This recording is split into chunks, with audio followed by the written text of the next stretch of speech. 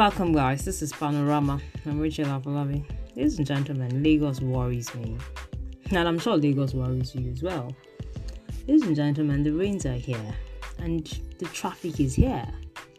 The roads aren't even very friendly. And you sit down and ask yourself, this is the mega city everybody's fighting to be part of and to own a piece of. Okay? And then everyone is fighting through thick and thin, to buy land and build the tallest building ever. Whether the area is approved for that or not bothering the effects it's going to have on this immediate social environment, the community. Everyone is just trying to own Lagos. I mean, it's amazing how the city obsesses many, or how it obsesses quite a number of people. It's almost as though some people have a quest to own Lagos. Oh, this Lagos. Oh, this your Lagos. Oh, and then you ask yourself, a state is only as wealthy and as beautiful and as attractive to the extent that it's safe and it's planned and there's some level of peace and order, basically. Orderliness, it's the most attractive thing to any environment. What you find is a lot of people are here to just make money and then run off to go and find peace in their home state or in some village or somewhere else. While we are just left with the heat of a disorderly state. Ladies and gentlemen, the recent traffic gridlock, the buildings coming down, the camp on properties in Najawa Estate area, airport area, and how the state is going to find out that development in some areas of Lagos had no approval, or they're not within plan, or they are built by quacks. It gives you such a big worry that what kind of state are we living? How safe is Lagos in itself? Are you sure that you won't go to a mall someday and the entire mall comes crashing down because maybe the approval wasn't gotten properly and then the development was done by quacks and then they just needed to put something together, painted it, made it look beautiful, and then it doesn't stand the test of time? Remember former governor of Cross River State, Donald Duke, had predicted some time ago about Lagos being a worrisome environment that, could be lost.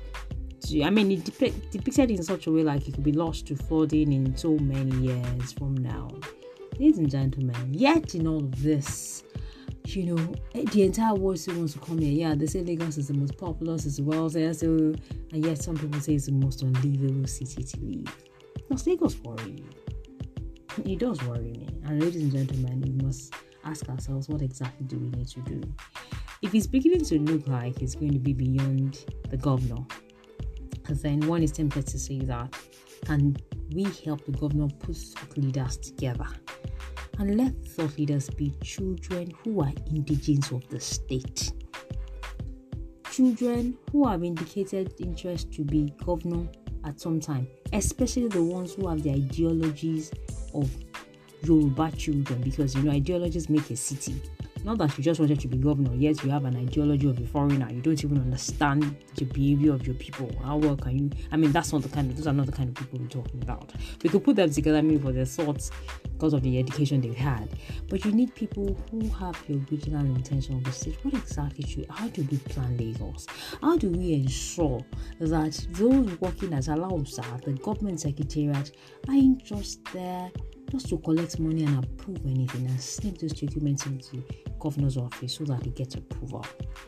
You see, the buildings that are coming up, you ask yourself, who in the world approved this in this location?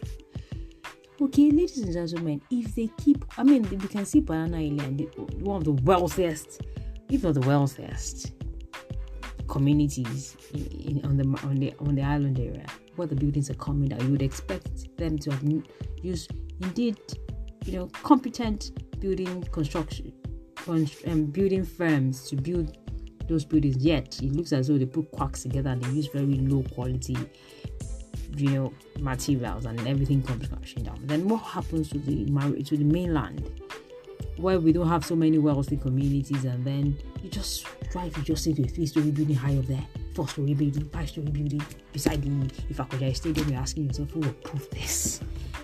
Okay, what's going on? Ladies and gentlemen, Lagos State government needs to sit up on fiscal planning. And we all need to get the government to sit up. Let the children, if you know you are an original of this city, where you are from any of the local governments, this is where you've always known as your state. Don't let anyone tell you Lagos is no man's land. What's your surname? It's not about you bearing a George or bearing a Rose Vivo. You can be a Adebayo and be a Lagosian. Okay, you are the one who knows where your roots and your ties are. Please sit up and fight for your community, so that your city doesn't, because when it comes crashing down your head, you have nowhere else to go. All right? And you must take care of that which is yours. Go and get up and hold the government of the day responsible. Sir, you must plan this city. It's not about all the monies we're going to make. If it's so bad that your family needs to sell property, sell it to Lagos State government. Let Lagos State open up itself as the first buyer to family property. And ensure that the planning of Lagos is becoming a big deal. If you don't plan, the city will come crashing down and everyone will lose out, even the businessmen. And there will be some may regret they ever came to this city. Don't let it get to that stage. You can plan this city. Enjoy.